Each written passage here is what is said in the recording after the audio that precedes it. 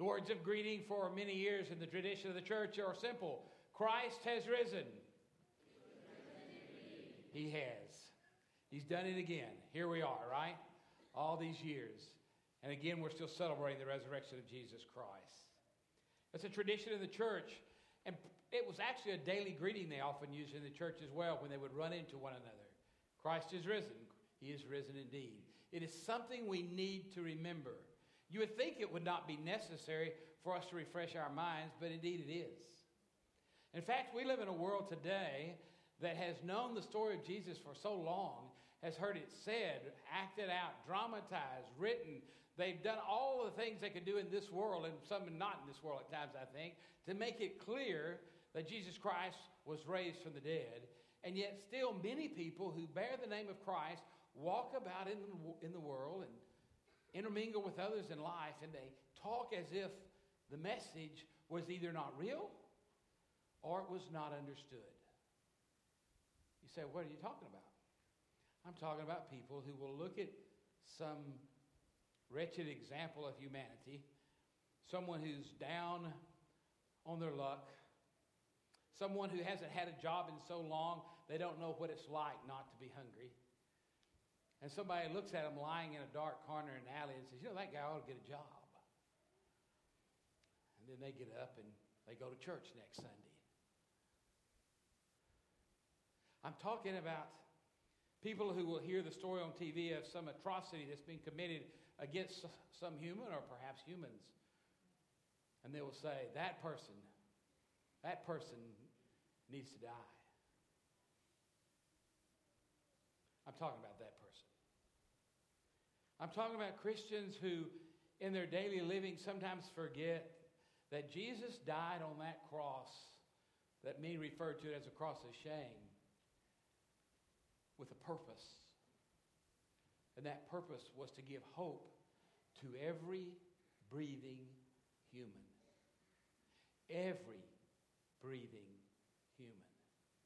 He didn't just die for you. He didn't just die for me. He died for every breathing human. He died so the church might bravely, courageously, consistently, and continually proclaim a clear and crystal clear message that Christ has arisen from the dead and there is hope for every human being. When the churches are struggling in this world, one of the reasons they're usually struggling is because they have failed to be the institution that God created them to be. They have failed to pass on the hope that they have claimed for themselves. They have gotten careless.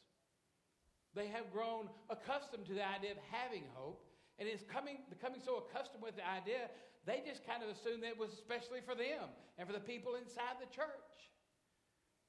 But then I hear people who are in the church say things that make me cringe. Because you see, they have given up on somebody else. Don't give up on my granddaughter now. She's just about to give an amen. He's alive. Don't give up hope. You're struggling? You're looking at that person that you share a house with and you're wondering, who is that person? That doesn't look anything at all like the person I married. And you're thinking, man, I don't think I can do this deal. Man, we've been married 3 months. And I can't go another month. Remember?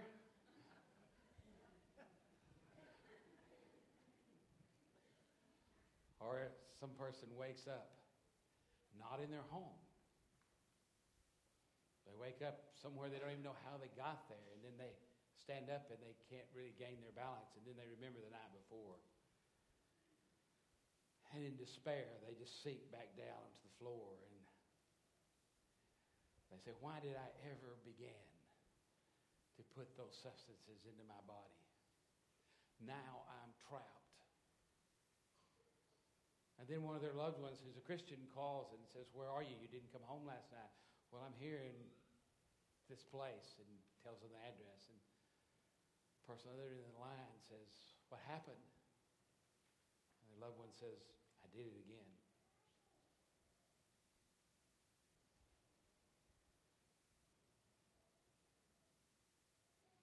And the loved one who has been hanging with them for so long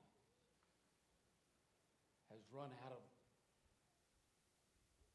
hope for their life, and they don't even know what to say. And then they come to church,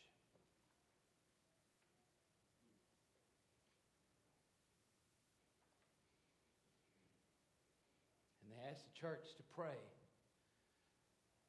They ask the church to have hope that they don't even have anymore. They've given up on that loved one because they think there is no hope. They think drugs are so powerful that they can have the last word. And then there's that person that never saw a good thing in anybody, but when they got ready to go out of the house in the morning, they looked in the mirror.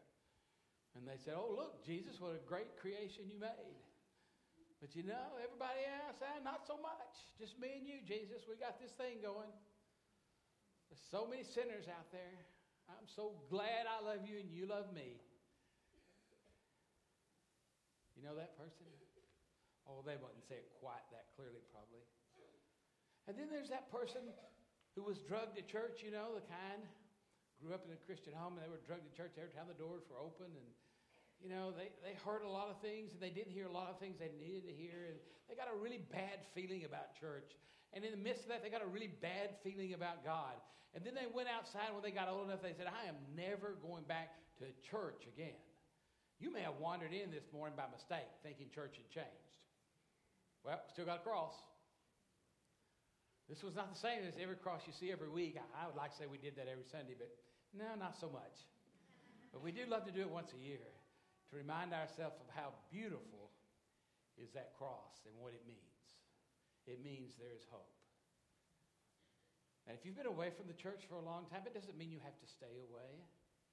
You say, "Well, why should I have hope? So many Christians are so not right." And you know what? You're right. So many Christians are just human.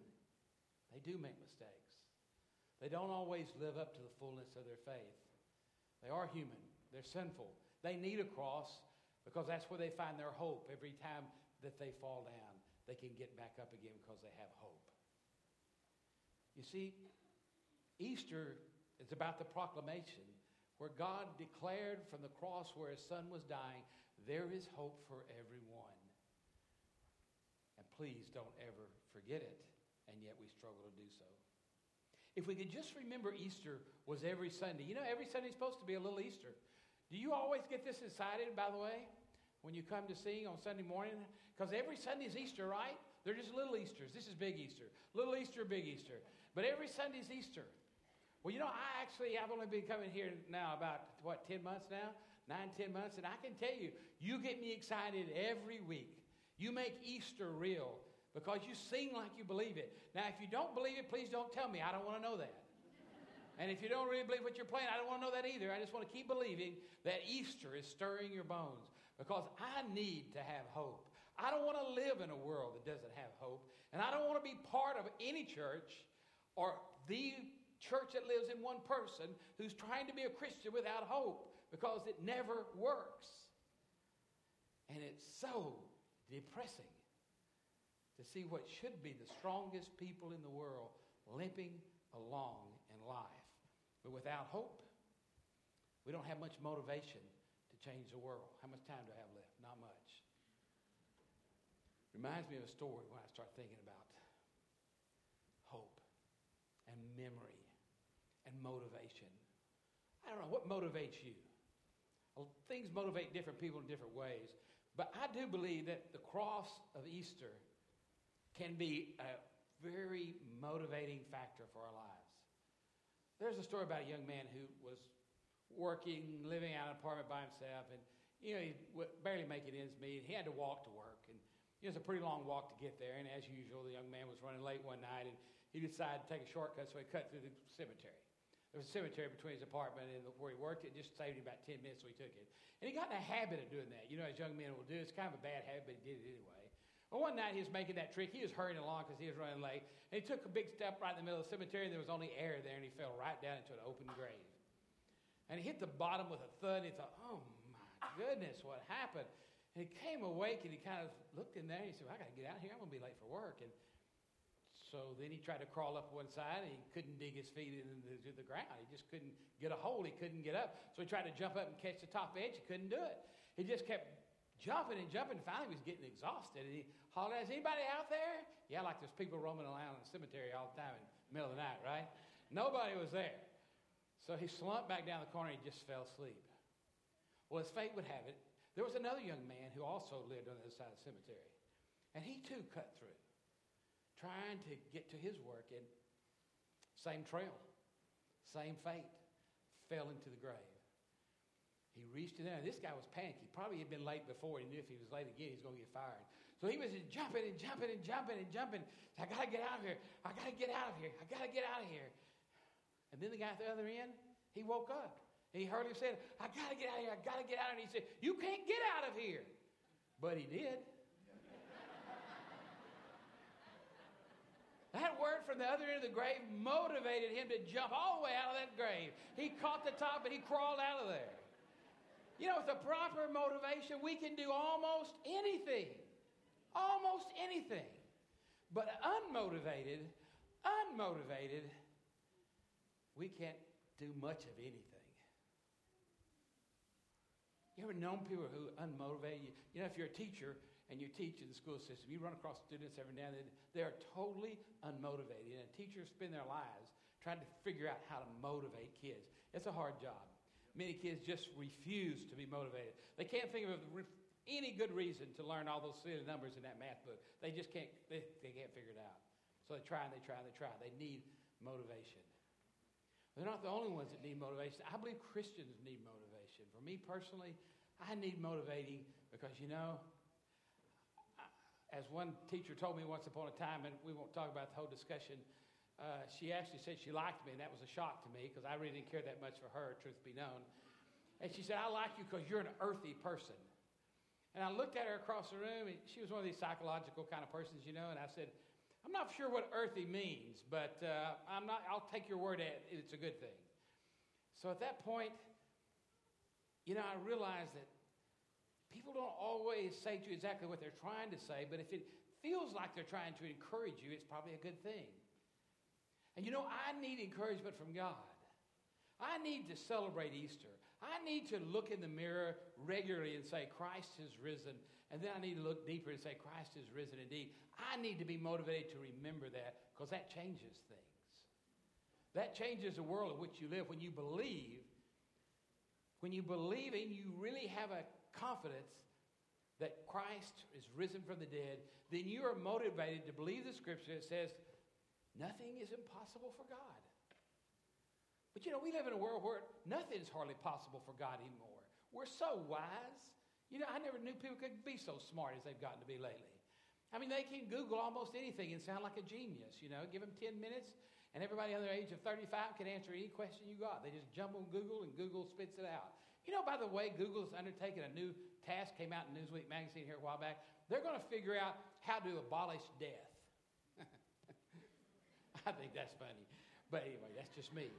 You know, they're really going to work hard at making life longer. They're going to extend it out there because, after all, you know, there are a lot of people who are terrified of dying. They don't know that they don't have to die at all. You may not know that, but, you know, you already heard me explain it to the little children, right? Well, just believe it. I'm not dying. You can die if you want to. It's a bad idea, but go ahead. If you want to die, just die. I'm not going to. As I told the children, and you say, "You keep telling us," I'm trying to convince you. I'm going to keep telling you to believe it. So when you go to a funeral, you can start smiling in the midst of your tears. Say, "I'm going to miss them."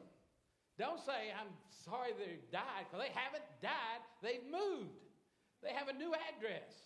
They don't need that thing lying in that box any longer because they got a better one now. And it'll live forever to go along with their spirit that never died. It just changed addresses. That's what that cross is about. If you don't get hopeful thinking about that, then you're not admitted to your humanity. Everybody gets a little timid in the face of physical death. Now, they tell me as you get old enough, that doesn't bother you anymore. I'm obviously not that old. But I'm getting closer. You see, it's not just the dying physically that need to have that hope. It's your next door neighbor who believes that the government will never get it right.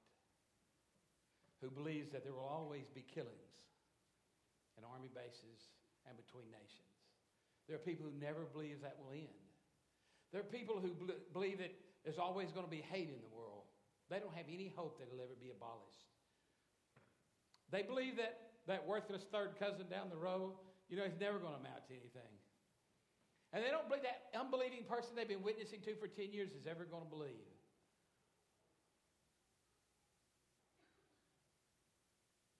How about you? Are you one of those Christians who lost a little bit of grip on hope? Do you despair when you look at your world, or do you smile and hunker down with God and know that there is hope for those who believe in Christ? That God can do the impossible. That God can defeat addictions. That God can change personalities. That God can save what appears to be an unsavable situation. That God can keep marriages together. That God can make churches that were seemingly just sitting still and dying burst alive with new life. That God is the author of life. God is. And the world is dying for Christians to smile in the face of struggles. They're dying to see Christians witness to a different approach to death, to a different approach to struggles in marriages, to a different approach in raising your teenagers, to a different approach in struggling with your next door neighbors. They are dying to see a world that wants to believe. What a waste. Churches that don't believe. Give up on a human? Where's the smallest child I can carry? Y'all too big. I'm getting too old. Can't carry you. You got a little girl in your lap there, though. She looks awful pretty. Tell me you're going to give up on that little face? Tell me when they get so old or so big, you just say, too late now. Can't help that person. Done with them. Wash my hands of them. What a waste. What a non-Christian thing to do. Don't give up and don't give out. Just remember Christ is risen. Recite it to yourself. If you need to say it every day, it's okay. I know the world's tough. I know the world's a struggle. I know sometimes I look at somebody and I am tempted to think, and sometimes it crosses my mind, Lord, you think they might could go down to the Baptist church and ask for help? My help meter's kind of running low today. Thanks goodness, so far I've not said that or given in to that struggle. Because I don't believe that anybody is beyond hope or doesn't need hope. And I don't believe that there is any reason in this world for a Christian to give up on anybody unless they've given up on God. It's a pretty cross. It was beautiful when my Lord hung on it, because the blood that dripped from his body was so that I might always have hope. It's there for everybody. But if we don't tell them, many people are never going to see it in the church. What a shame that would be. We need to go home. Easter's not over, but it's about over for this preacher. So I don't know where you are today. I don't know how you came, with what kind of mindset you had. I don't know if you were just coming to drop in and go to church for once a year and kind of come back next year and see if we're still talking about the guy who hung on the cross. If so, we'll be right here next year. Most of us, some of us won't be here. We won't have died. We'll just have disappeared from that body we used to use. But if you're here today and you're looking for a Christ or a Savior, we know who that person is, and that person is here. And that person will whisper in your ear, if you'll just let him, I love you. And I can redeem your life. I don't care where you've been. I don't care how many struggles you've had. I don't care how many bruises or scars are on your body. I can make you new if you only will believe and only will have hope for yourself. I can help you. If you're here today and you're lost, Jesus can help you be found. If you're struggling to find Christ again, you've known him in the past and you're a child of his, but you're just trying to make it on your own, you don't have to do that. There are people here every day trying to help me find my way around. I love them all. And usually I'm lost. And they're pointing me in the right direction time after time. They'll do the same for you. They'll love you if you'll just give them a chance. Will you give Christ a chance today? Will you exercise just a little bit of faith so that Christ can pour out a boatload of hope respond in any way to Christ our Savior, we invite